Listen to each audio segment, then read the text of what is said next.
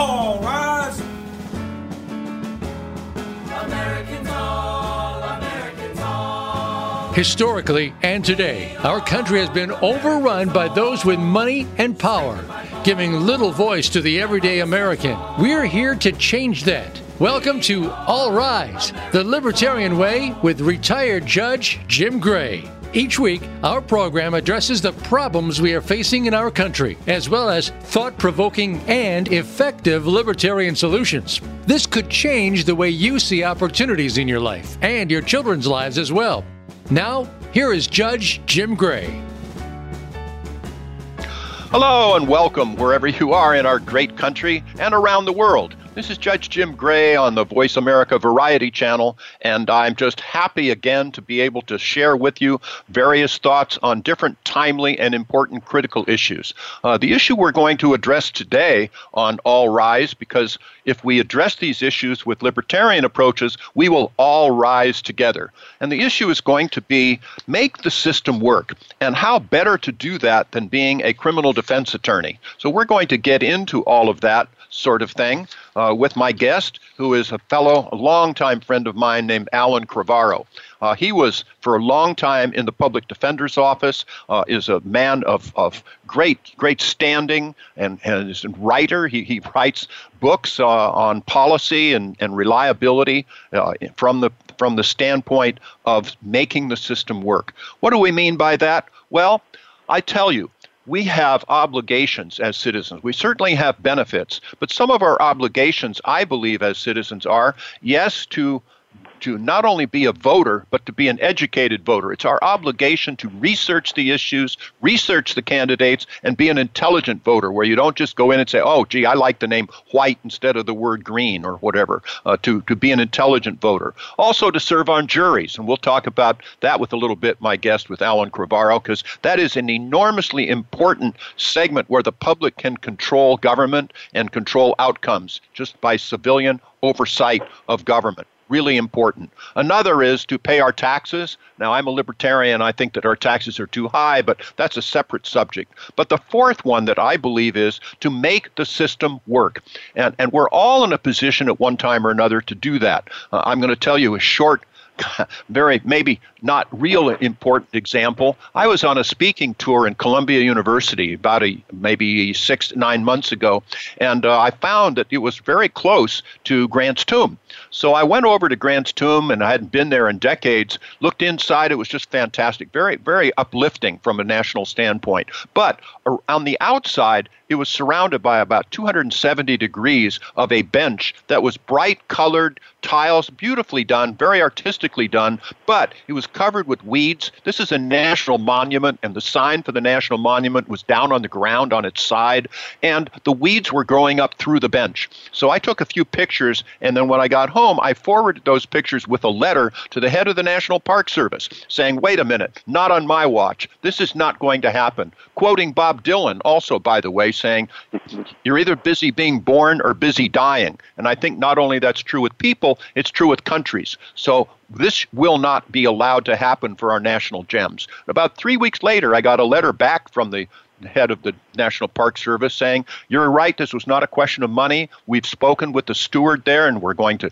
clean this place up. So I sent another friend from Columbia University over there who took some pictures. Now the sign is up, and the weeds are gone. So, I mean, this is just something that we all, as citizens of our country, can do to help make our system work, keep our country great.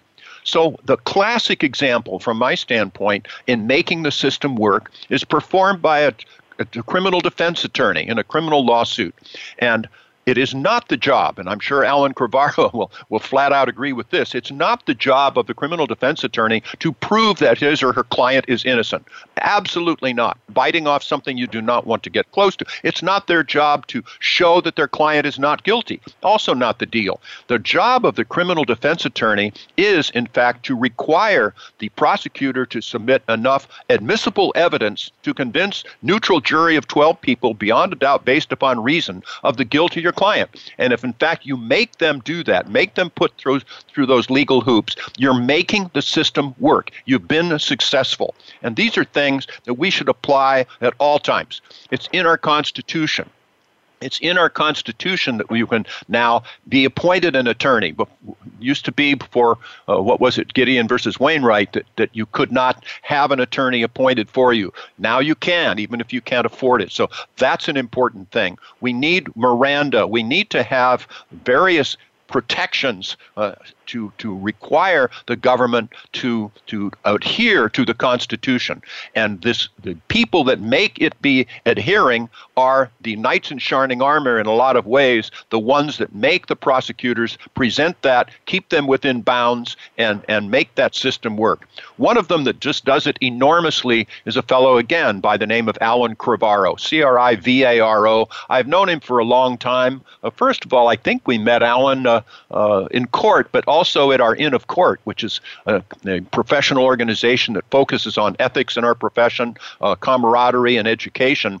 And Alan, welcome to the show. Welcome to All Rise, the Libertarian Way with Judge Jim Gray, because the Libertarian Way is to do what you do, namely enforce the Constitution, enforce our rights when people are really susceptible and vulnerable. That is, when the state of California or the United States of America versus Jim Gray, you'd stand up and say, wow, it's the whole United States of America against me. My God, what can I do? Well, what we can do is have a criminal defense attorney that is solid up on the law, and one of those is Alan Crivaro. Alan, welcome. Thank you for being with us here on All Rise. Thank you, Jim. It's a pleasure to join you today.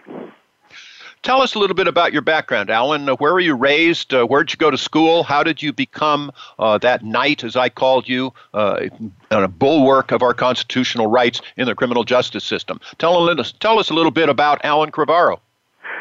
Jim, I was raised in Long Beach, California, and my background really is my father was from the Midwest, fought in World War II, became a doctor at the University of Iowa, and then married my mother, met her from Naples, Italy. So she is an immigrant who became an American citizen. They had me at the last year at medical school, and 1 month later we were in Long Beach, California, when my father was doing his residency. So I spent my entire education up through high school in Long Beach, California. From there, I received my Bachelor of Arts at University of Southern California.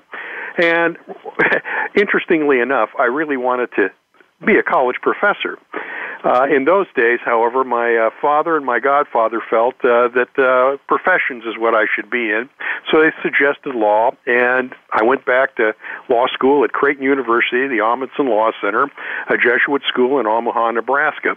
It was there that I really found myself, that I really took up the interest in criminal defense and the Constitution.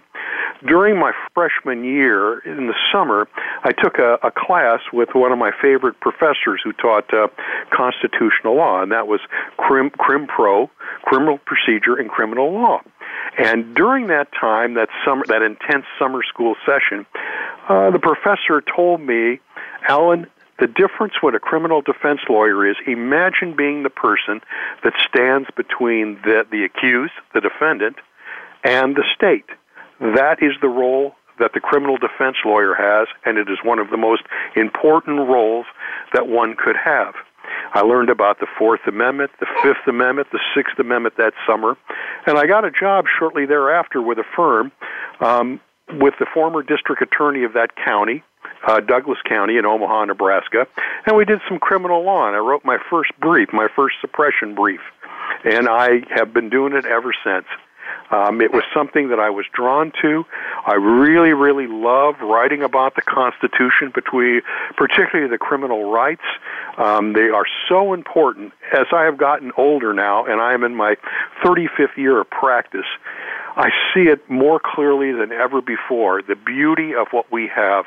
I get a chance to lecture about it frequently, and our First Amendment, our Fourth, Fifth, Sixth, tremendous with our 14th Amendment. They really make the United States system so much different than the rest of the world. These are so important. So I enjoy with my friends and my judges that I know in discussing this issue. So from there I went on. I came back to California with my family. I was married by then, still am married to the same woman, and it drew me to Orange County, which was growing at that time. Just a little bit for those of you that don't know it, that's south of Los Angeles County, and it was about 10 miles from where I was raised. We settled out here. I got a job in the Orange County Public Defender's Office, and I was there for 28 years. I retired from there in 2011, and I have been in private practice here in Newport Beach doing criminal and juvenile trials and appeals since then. So consistently, but I left the government work after 28 years, but I still have a lot of friends. And since 1992, it's been my pleasure with another author, a former district attorney, to write 3 chapters in California criminal law, procedure and practice. So I write about the client interview, law office management, and selected pretrial motions and trial motions. So that's a little bit of my background. I've had the pleasure of arguing in our courts of appeal and our California Supreme Court. So professionally, that's my practice, and behind the scenes, I also am very active with our local bar and other legal organizations because I do believe that an attorney's responsibility is supporting our court system and making it better all the time. So I do that too. So in a nutshell, that's kind of a little bit about my background, and I think one of the key things in knowing me was because my mother was a teenager raised under fascism.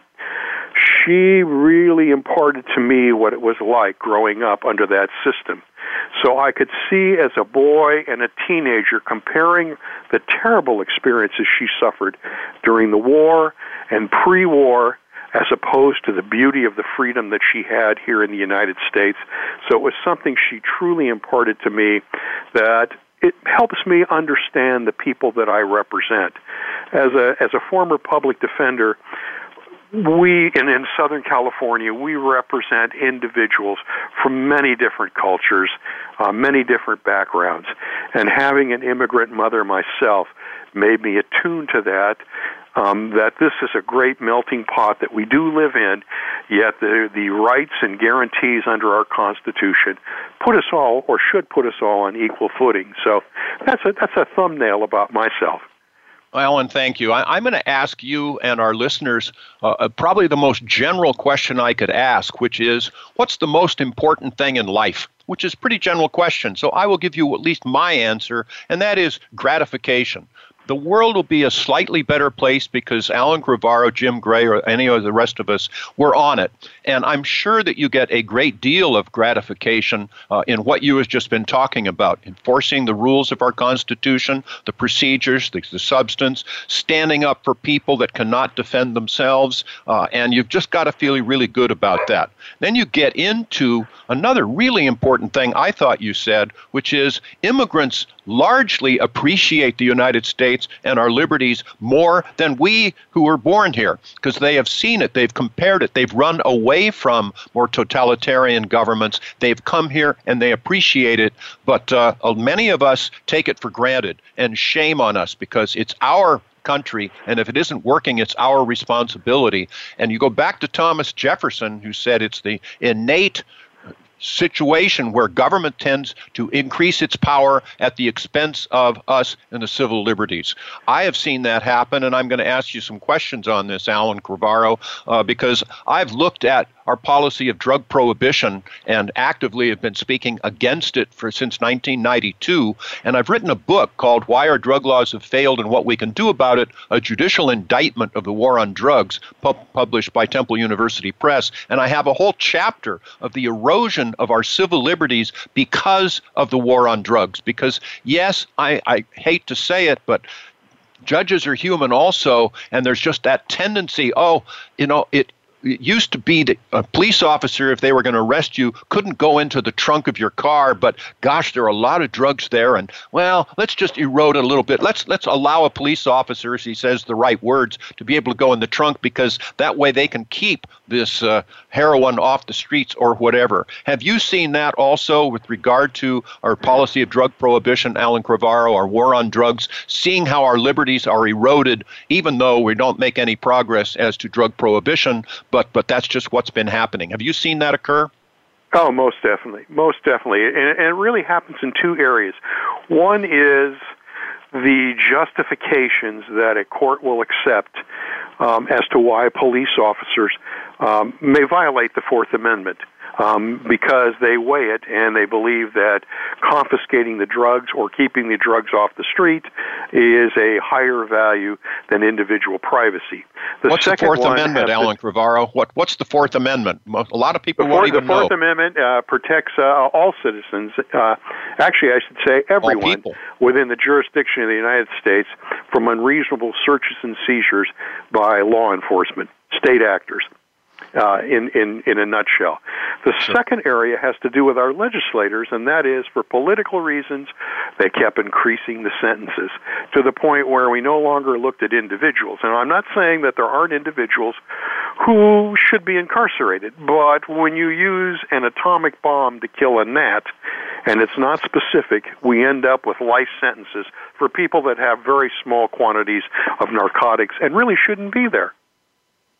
You know, to get us, when we come back, because we just have a few minutes left in this segment, I'd like to talk to you about what the purpose is of the criminal justice system. Because my view is it's not to incarcerate, it's not to punish, but it's to reduce crime. And we're going to talk a little bit about that. But before we leave the exclusionary rule, the Fourth Amendment, there was a Mapp versus Ohio case that instituted the exclusionary rule, which means that if law enforcement does not carry out its actions in accordance with the Constitution, that the one thing you could do is to punish them, to hold them up to ridicule, to maybe demote them, and that's just been found not to work. But if you take away the fruits of what they gain there and what they find, then, of course, they're not going to want to lose that prosecution, so they'll be much more likely to adhere to the rules. Do you believe in the exclusionary rule, Public Defender Supreme Alan Crivaro? I certainly do. I have seen it over and over produce better police work. There's a constant tension that has been argued for at least 75 years in this country, and that is why should the criminal go free because the constable blundered? On the other hand, the other tension for citizens' privacy is simply this, and that is that if you deprive law enforcement the use of the fruits when they do violate the Fourth Amendment, it tends to make a better police department, and that is exactly what we have seen. They learn from their mistakes. They will respond that way because they want to do a proper job. When I go and talk to police officer groups, they are surprised in many ways how respectful a public defender actually is of law enforcement and what they do. We share that in similar. We want to see them enforce laws properly, observe citizens' rights in the same way that they are trained to do. So in many ways, we actually are on the same team. They just don't realize it at the time in court when I'm arguing about what they have done wrong. You're making the system work, Alan. You're just making the system work. We're all a part of law enforcement, judges, prosecutors, criminal defense attorneys. We're going to talk more about the criminal justice system when we come back after these messages.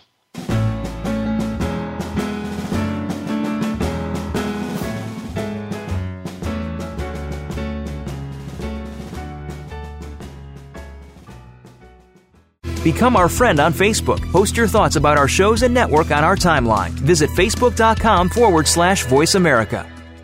The Libertarian Party is the third largest political party in the United States, and it's more successful than ever. We don't just talk the talk of individual liberty and free markets.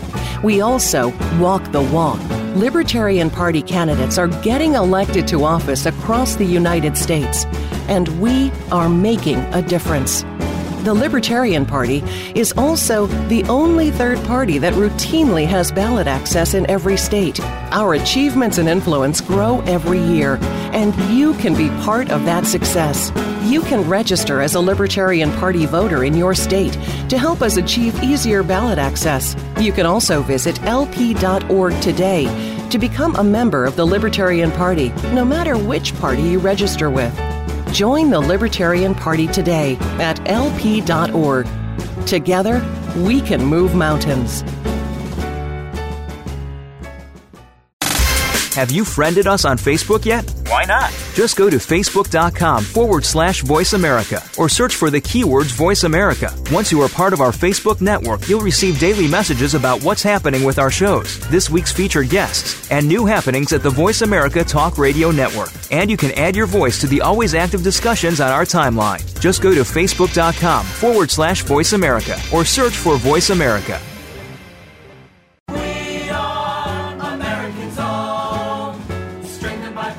You are listening to All Rise, the Libertarian Way with retired Judge Jim Gray. To find out more about Judge Gray, visit judgejimgray.com. That's judgejimgray.com. Now, back to All Rise.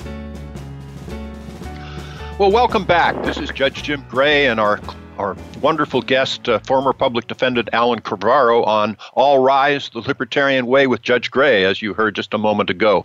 You know, what is the purpose of the criminal justice system? Because it's so important that you get into countries that are totalitarian or there's people are arrested at a whim. They don't have the Constitution to serve as guidelines, and it becomes a government of man instead of a government by the rule of law. So when I talk with police officers, I look at them and say, you know, you're the ultimate social workers in a lot of ways, except maybe for judges, because you're required by our whole framework to do the right thing for the right reason every time. And in fact, I'll look at them and say, similarly to if you're a medical doctor where surgery is the last resort, you use other things first, and surgery being the last resort. For a police officer, an arrest is a last resort. And that it's important that we carry out the dictates of our Constitution and don't abuse our power. In fact, I'll tell you a short story that when I was a former federal prosecutor, I actually caused to be indicted a case brought to me by the FBI for bankruptcy fraud. And I was convinced that this father and mother, husband and wife, had shielded some assets, lied under penalty of perjury, and that they should be held accountable for that. So I pursued that to the grand jury, got an indictment, and then at the arraignment, which is the first appearance in court, I found out that my FBI officer had gone out and arrested these two people, actually at home in front of their children, handcuffed them and took them away. I was horrified that it's required that people are not punished prior to the time, if they do, before they're convicted. And that you only arrest someone if, in fact, they are, number one, a threat of physical violence or a threat to the community, or number two, there's reason to believe that they will not show up for trial. That was not the case with either of those people. It was an abuse of authority, and it was done in my name. And to this day, I am horrified by that. But we are all together trying to get the system to work and to promote the criminal justice system's responses and purpose, which is not to arrest, not to incarcerate, not to punish, but to reduce crime. So Alan Cravaro, a public defender, is here, and he has seen various, we call them community courts. You'll have drug courts where you help people resolve their problems, face their problems, get assistance so that they are not repeat offenders. You have people with mentally ill, the same thing. So Alan, tell us a little bit about community courts in Orange County, California, where we're from, and of course spreading around the country. Are they successful? Yes. As a matter of fact, I'm very proud to tell you about our Orange County Community Court. It is one of 4 in the nation that is called a teaching court. That is, other states and jurisdictions come to Orange County to learn the procedures and the way that we view restorative justice.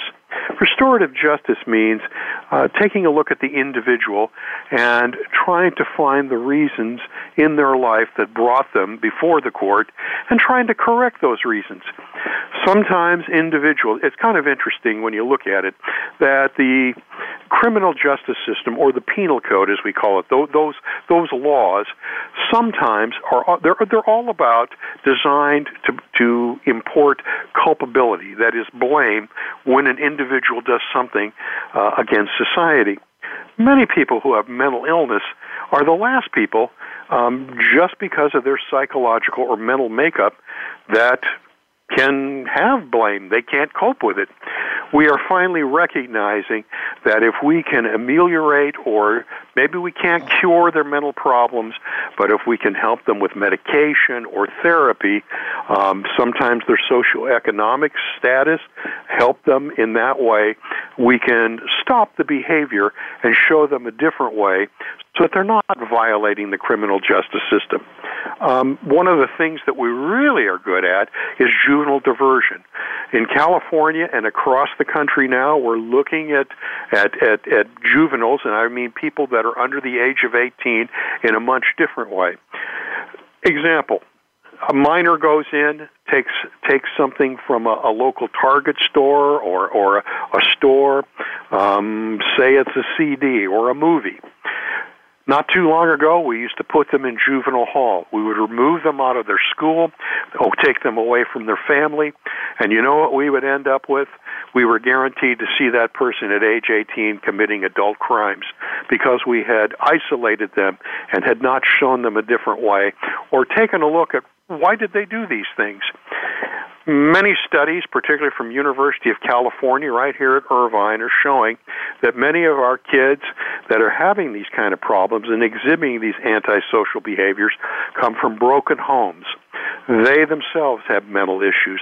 They may have drug problems. All of these are interrelated, and they manifest themselves in this kind of asocial behavior. Rather than take them out and put them in a juvenile hall, wouldn't it be better to work with them in therapy, to work with their families, to get them back on track, to help them in school so that they can become productive citizens? We have found statistically that the recidivism rate is extremely low when we ameliorate the problems that brought people to the criminal justice system in the first place. Naturally, we all know there's people out there that, for better or for worse, they're born, they're going to be that way, and yes, they need to be removed. But the community court takes a look at that individual and tries to ameliorate the problems, to get in and to see exactly the factors that are causing this person to violate the law. A great example we have is the homeless court. Many people who are out there on the streets end up having to resort to different types of activities that bring them into contact with law enforcement. Rather than try to put them in jail and simply deal with them that way, isn't it better to try to treat if they have a mental illness, if they have an alcohol problem, to try to get them work, to try to get them real housing? These are the type of things that really work. In the Veterans Court, I think it really, most people now are very aware that for those young people, and they're not so young anymore, that served in Afghanistan, in Iraq, that have been coming back, they suffer from post-traumatic stress disorder. That's simply something that soldiers can get when they see the kind of violence that their role calls for. When they come back, because they've been changed, they're suffering from the trauma, it tends to show itself and they become aggressive with their family. They're not able to communicate with their wife or their kids. They may engage in alcohol abuse or substance abuse of narcotics. This sometimes results in drunk driving or domestic violence cases. And by taking them into it and showing that, yes, they can become restored through proper therapy, through proper observing a law-abiding lifestyle, at the end, rather than punishing, we are putting a citizen back to where they had started in a lawful way, and it changes their life, and it not only changes the individual, but it is productive for society because the taxpayer is not burdened with that additional expense now or in the future of incarceration, and the damage that someone can do because sometimes in a violent crime people are hurt. So this is a little bit about what community court is about. It's expanding throughout the country, and I urge every one of our listeners to find out about it and support it. It's so important. Well, it's effective. It's just effective, Alan. Incredibly effective. I'm proud to say that I was appointed to the municipal court in Orange County, California at the end of 1983, and 6 months after that, by June of 1984, pretty much had up and running the nation's first drug court, which we had focusing on alcohol-related offenses. So we would screen out, using the probation department, screen out the people that were alcoholics, but we didn't call them that because that's kind of smacked of name-calling. We called them high-risk problem drinkers, but they knew what we meant. And we would screen them out and say, you're not a good candidate for probation because you're likely to keep drinking, and then if you do, you're going to drive a car again. But if you show us that you are a good candidate by going into this recovery class, that we will put you on probation. So they would do that. Otherwise, of course, I would tell them that I'll put you in jail for 60 days and suspend your license for six months, which kind of got their attention. So you kind of weight the equation. But judges can be the ultimate social workers, just like Alan Crivara, you are saying. And I was able, by doing this, to put them into these programs. They would actually have a blood test, and then they'd eventually, the idea of us ogre in a black robe, namely a judge threatening me to put me in jail for 10 or 60 days, would wear off. But if you have someone in a white smock with the results of your blood test saying, I'm sorry, Mr. Jones, but your intake of alcohol your kidney rate is showing that you're killing yourself from alcohol or whatever, that gets their attention. I would also tell them that if they even eat rum cake, not really joking, then it's called to my attention because you're not going to induce any form of alcohol. I'm going to put you back in jail. So I would get letters. I still have them, Alan, and I'm proud of them. Maybe a stack of 1.5 inches of letters from, say, a spouse saying, Dear Judge Gray, I was going to divorce my husband. He'd get drunk. He'd hit me. He'd be irresponsible with the children. But now that he's off alcohol, you've given me my husband back. Thank you. And even the Mothers Against Drunk Driving recognized what we're doing. And they were pretty much, before we started doing this, centrally looking at incarceration as the answer, but instead take people off alcohol. Now you're starting to really address that whole purpose. So this is what we're doing. Alan, as you say, it's really easy to bring people into the criminal justice system, particularly minors, and really hard to get them out. They have the stigma. The mentoring process goes badly. So we're reaching into this. We're doing this in Orange County, California. I'm even looking at a book, and Alan, you knew Michael Schumacher, who was the head probation officer here.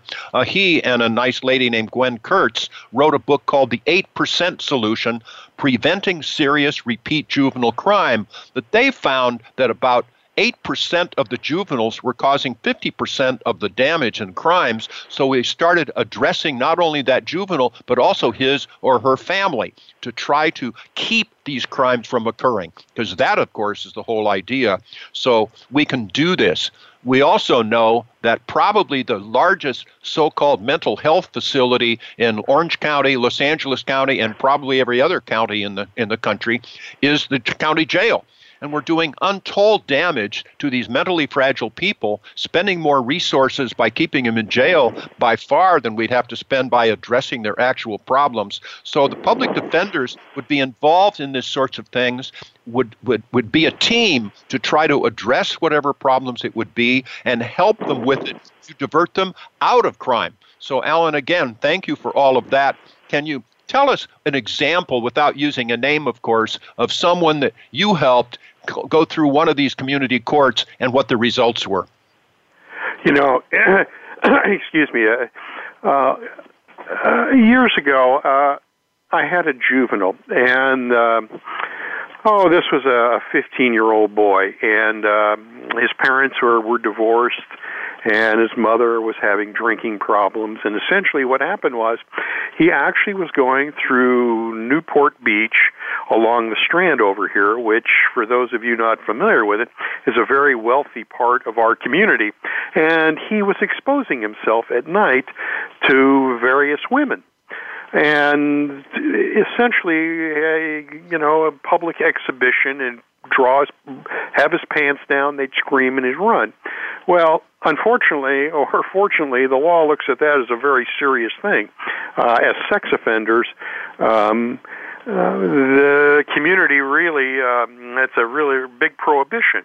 When I got a hold of him and we did psychological studies and a workup and all, it turned out that he wasn't beyond redemption at this particular point. After undergoing therapy and a lot of work therapy, kind of being in a halfway house, working with his mother, reestablishing contact with his father, Lo and behold, he was able at 18 to go to college.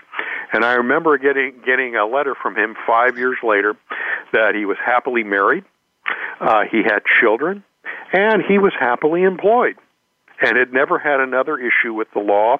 And by going to therapy, he could understand that he was taking this behavior out on other women because of what he felt that he had been abandoned by his mother. So he was doing a violence, so to speak, to other women that was a substitute for mother. And it was all because we had that ability of various programs. The difference that we have had a recognition is that most citizens are not able to afford these things.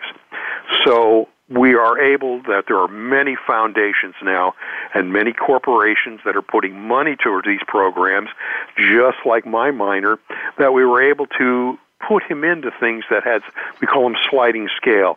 He couldn't afford the family couldn't afford $300 an hour, but they could certainly afford $10 an hour, and he got the same treatment as if he was a wealthy individual. And it worked. It worked. And I feel so wonderful about it that was just one of many examples that I could tell you. Oh, Alan, that's just great. And I can tell you I was on a formal probation violation calendar where I received reports from probation about how these various people were doing. And they'd come back to my courtroom, and if they had 3 stars, basically they're kind of treading water. They're going to get through it. But if they had 4 stars, that meant they were taking it seriously.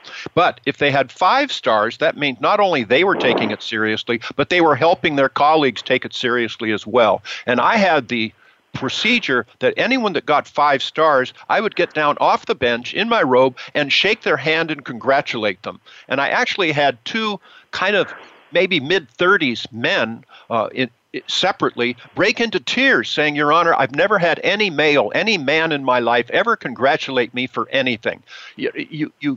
You recommend that they can do better. Sometimes I'd have to put them in jail and the rest, but I'd say, I know, Mr. Jones, you can do better. I'm sorry to have to do this, but I'm in the responsibility business and you're responsible for your actions, but I know you can do better. It's mentoring. It's showing people the alternatives, the possibilities. And I'll give you one more example that when I was a federal prosecutor, my first drug case that I tried, there was a DEA agent who was from South Central Los Angeles, and he said, this was coming up for the final undercover buy, and he looked over and saw that here was a guy that he grew up in high school with, and he immediately called in someone else to make the buy because he knew that this guy would know him and it would mess up the offense. But he told me, look, this guy was a friend of mine in high school. I was mentored by my basketball coach. He was mentored by a drug dealer, and but for the grace of God, the roles could have been reversed. Mentoring makes huge differences, so don't bring them into the criminal justice system unless you really need to, and if you do, help them address their issues.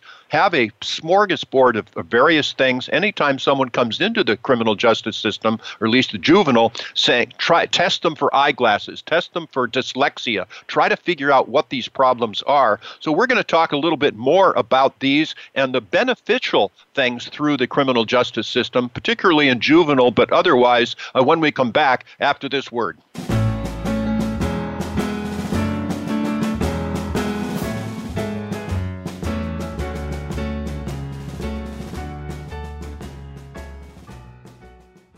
Become our friend on Facebook. Post your thoughts about our shows and network on our timeline. Visit facebook.com/Voice America.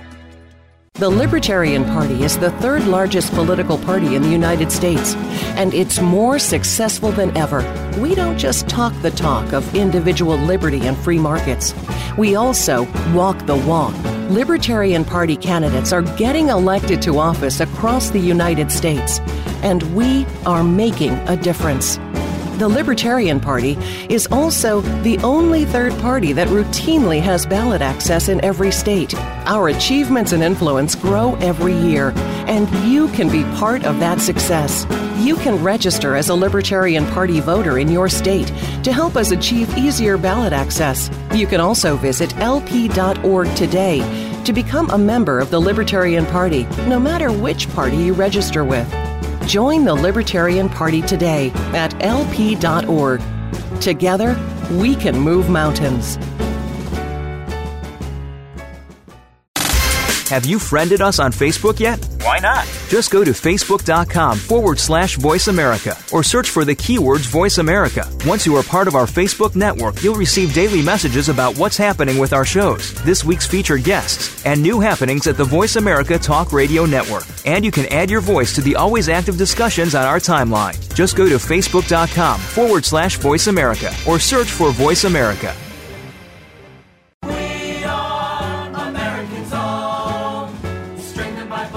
You are listening to All Rise, the Libertarian Way with retired Judge Jim Gray. To find out more about Judge Gray, visit judgejimgray.com. That's judgejimgray.com. Now, back to All Rise. Well, welcome back. And the song that you're hearing is the theme song for All Rise, the Libertarian Way with Judge Jim Gray. Actually comes from my musical. It's called Americans All, and I'm proud of it. It's basically used for high school singers and actors to take on the road to help mentor high school and junior high school students. So Americans All, we are Americans All. But it's strengthened by bonds that help us stand tall. We are Americans All. I'm proud of this, but mentoring is clearly important. And Alan Crivaro, who's my guest, a former longtime public defender, would talk about being able to find what it was that was causing problems in people's lives, particularly juveniles, and addressing those problems. And a lot of people originally thought, oh, that's just a bleeding heart liberal sort of thing. You know, I'm as law and order as it gets. Fairly conservative judge in a conservative county, but the idea is to find out what these problems are, insist on accountability, but help folks address their various problems. I heard that there were a few people who were dyslexic. And what happens, you know, you can't tell your right from your left, and you have some difficulties there, and you transpose numbers, you transpose thoughts. So what happens is you start sitting in the back of your classroom, and then, of course, because you feel that you're not doing well, then you start causing disruptions, you get suspended, you get involved in various crimes, etc. But if you're just diagnosed, if someone comes up to you and says, look, you know, in fact, I met a judge one time that was dyslexic, but he could have a ring on his left finger so he could always look down and see, well, my left finger has the ring on it, so that's my left side. But he could address these various issues. He wasn't a criminal. He wasn't dumb, but just figuring out what the problem was helped him to where he was then, and it will help lots of people. This is what Alan Crivaro has done. And in fact, Alan, I'm sure you'll remember this, but we had something called peer court in Orange County where we would actually have real criminal justice delinquency issues, and it wouldn't be major, but it also wouldn't just be jaywalking, and we would find that if they were appropriate, we would bring them into a high school outside their district, would impanel a high school jurors who would ask questions both of the subject as well as his or her parents, and we would be able to address these various things. And so the parents found out by the questions asked by their child's peers that they weren't meant to be their child's friends, they were meant to be their parent. So kids expect parents to parent was sometimes a revelation for kids. But we would not only get to the subject, and you'd ask them, well, what do you want your life to look like 10 years from now? And of course, we all know, we oldsters know that 10 years will go by pretty quickly, but for a 16-year-old, it's an eternity. But start focusing on this now. Indeed, I'll show you your friends, you show me your future is also kind of with that. But Alan, you've been involved with our peer court and have experience with it. Has that been your experience as well? Oh yes. I'm happy to report that peer court in our county, the one that you instigated, couldn't be stronger. It receives referrals from law enforcement, from the high schools, from the probation department, and it has a twofold benefit. Number one, for those students that participate and get to view it, they are learning how to be good jurors, something that hopefully in the future they'll be called upon as citizens to do in real court. Secondly, for those students that are asking the person, the accused, the questions, they are able to get to the bottom of it in a way that an adult was. They understand, for instance, it's not uncommon in peer court that a minor would be asked to be caught smoking marijuana on a high school campus.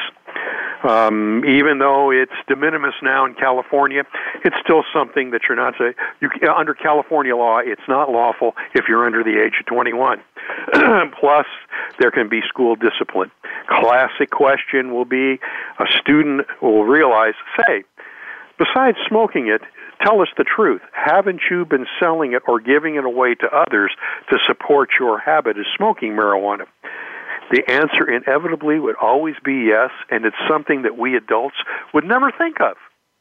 So the kids their own age understand what it's like to be in that context. They're asking the right questions, and the jury that is elected to go in the back and formulate a restorative plan within the confines of reason in the law are able to do so very effectively. And we have found that the recidivism rate is tremendous. I should say that the lack of recidivism is tremendous.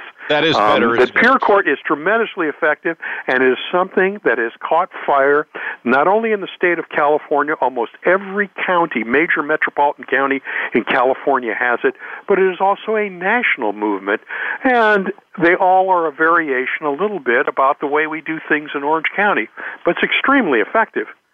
Extremely effective using peers. Any of our listeners, if you have contacts you'd like to start a peer court in your community, contact the Constitutional Rights Foundation of Orange County, and you can find them in the web. Or if you want to contact me directly, go to judgejimgray.com, and you can get my email address, which is also jimpgray@sbcglobal.net. And we can give you information on how you can start a peer court in your own community. Alan Crivaro, you have another experience as well with the CRF, the Constitutional Rights Foundation, and that is their annual mock trials, where they actually have, and this is a national movement, where they give you a scenario, and then you actually put on high school witnesses. They're questioned by high school prosecutors, defense attorneys, and the rest. And they have mentors. They have people that help them prepare. You had one time while you were still in the public defender's office that you came from juvenile hall, and you called them, I can't remember what high school is the name of their facility, but you mentored them and helped them actually participate in mainstream type work of mock trial. I actually was designated to be the judge there, and they did a marvelous job, and I commended them. And sometimes then afterwards, some of your folks there from your high school would talk to the other people's high school and say, well, I have experience on what happens in the criminal justice system, where they really did. But you also told me that the first couple of times when they were actually brought by a bus to the courthouse, to the public defender's office to begin their preparations, you deemed it to be a real victory if you could just get them to wear their blue jeans above their waist. But at any rate, tell us a little bit about your experience with what happened and what was the name again that you called that school? We had a couple of them. One was Otto Fisher, which is actually the name of the school that they have inside of the juvenile hall. And basically what happened was I had always been interested in juvenile justice since very early days as a young public defender, and always used to visit when we had juvenile camps and that type of stuff.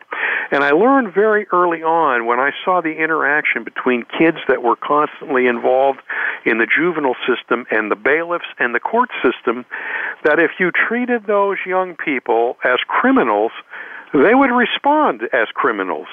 They weren't really criminals. They weren't born that way. This is the attention that they were receiving. So when we decided to do our mock trial program, myself and a couple of other colleagues set out and we said, we're going to treat them and demand of them that they respond as if they were not in custody and the fact that they are regular high school students. And we will demand of them in the same way. We will work with them as educational mentors. And I am telling you that in a very short time, they responded. And that was the secret. People used to, I got teased by other people, friends that are in the district attorney's office or other lawyers about, well, of course those kids are going to do better because they've all been involved with they know about crimes and criminal justice system. The truth is that's baloney. They didn't know any more. They only knew what it looked like, the inside of a courtroom and inside of a cell. They didn't know what was going on. They were represented by lawyers. They didn't pay attention. This was just their life, One stop on the way to where the rest of their relatives were, they believed, in a state prison. This was their life. They accepted it. This was their peer group. We broke that chain very quickly. Their parents came back simply by seeing their sons and daughters respond in a fashion that they'd never seen before. The parents didn't realize that they were part of the problem. But nonetheless, again, by treating them as regular individuals, working with them, showing interest, and not tolerating the so to speak, asocial behavior that a typical delinquent might have. This was very productive, and we have still been doing it, and now we must be 25 years later, that it's still working that way. Nobody in the courtroom, when they compete against high school, know that they are actually either incarcerated at a camp or from juvenile hall. They're all dressed like in their little suits and coats that we got them. They look formal. They have the same courtesy, and the other high school students don't know what Otto Fisher is, and they treat them as if they were normal.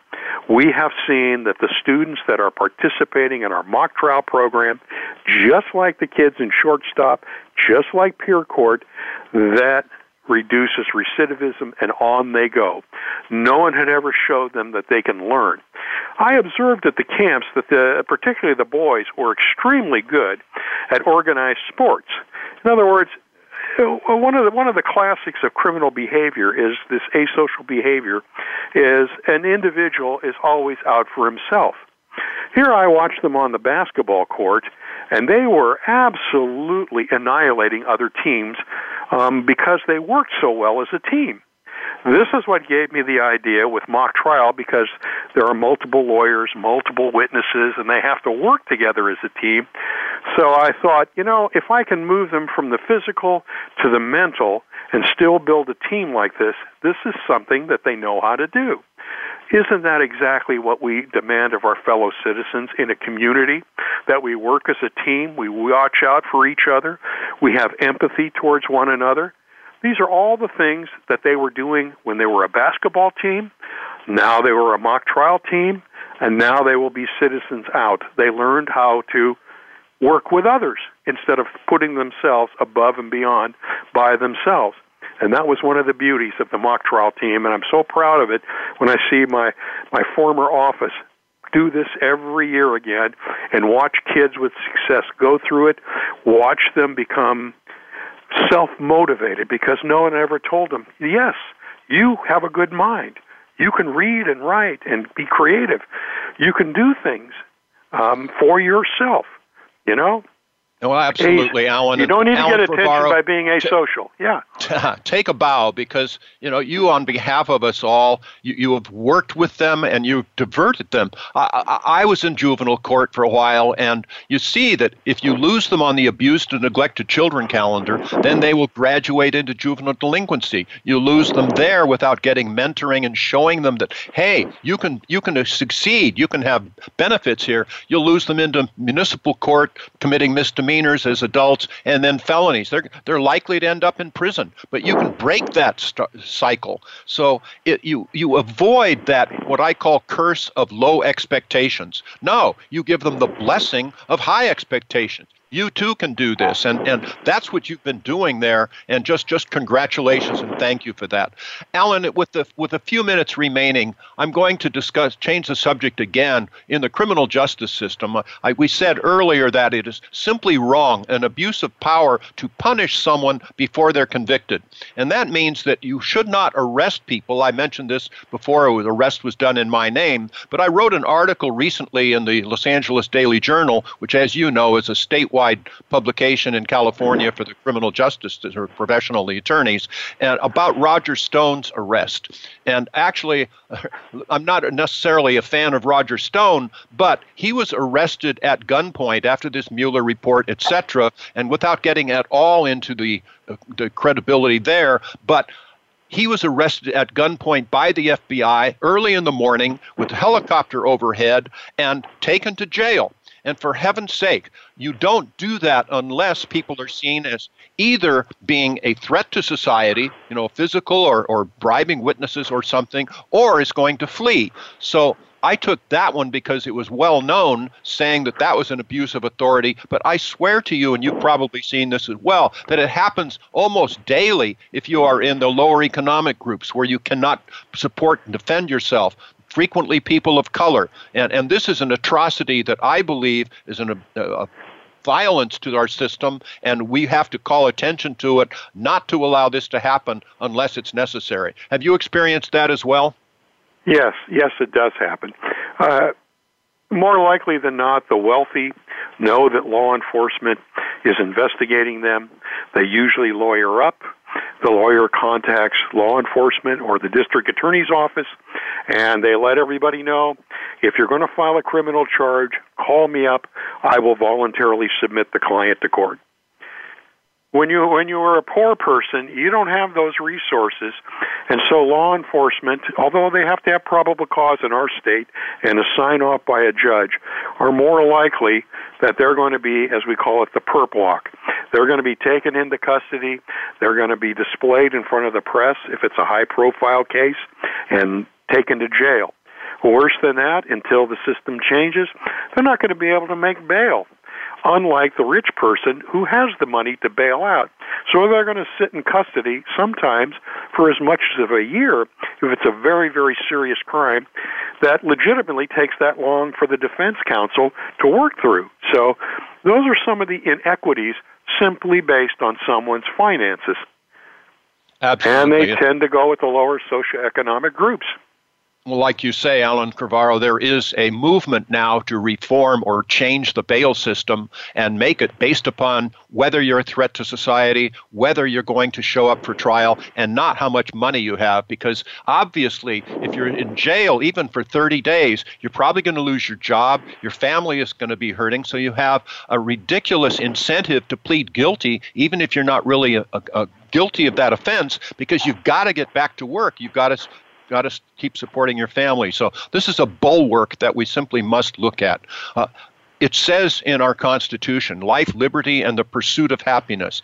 Equal opportunity for all. Not equal results. It's up to you to gain your results, but you should have, regardless of your place in our world, should have an equal opportunity to be successful. You should have equal justice and protections under the law. You should have an attorney. You'll be blessed if you have someone like Alan Fervaro, but there are a lot of very good people out there in public defenders' offices and elsewhere in which you can get that justice justice for all. We strive for it. We make the system work. And as I say in my show, Americans All, justice for all is our foremost creed and liberty is our cry. With opportunity as the key for us, or education, our successes will multiply. We owe it to our people to give them that opportunity, the mentoring, the yes, you can do it, the responsibility. Our children, everyone is craving to have responsibility and know where they can perform within it. So there you have it. Again, another segment in All Rise. We can all rise together if we have that opportunity, if we have that equal justice. So Alan Crivaro from the Public Defender's Office, marvelous citizen of our world, marvelous patriot. Thank you for being with us. Thank you for what you do. It's been inspiring, and again, I appreciate it. I know we all do. All of our listeners here on All Rise, because we will all rise together. Talk to you again soon for another segment. In the meantime, this is Judge Jim Gray saying, life is good.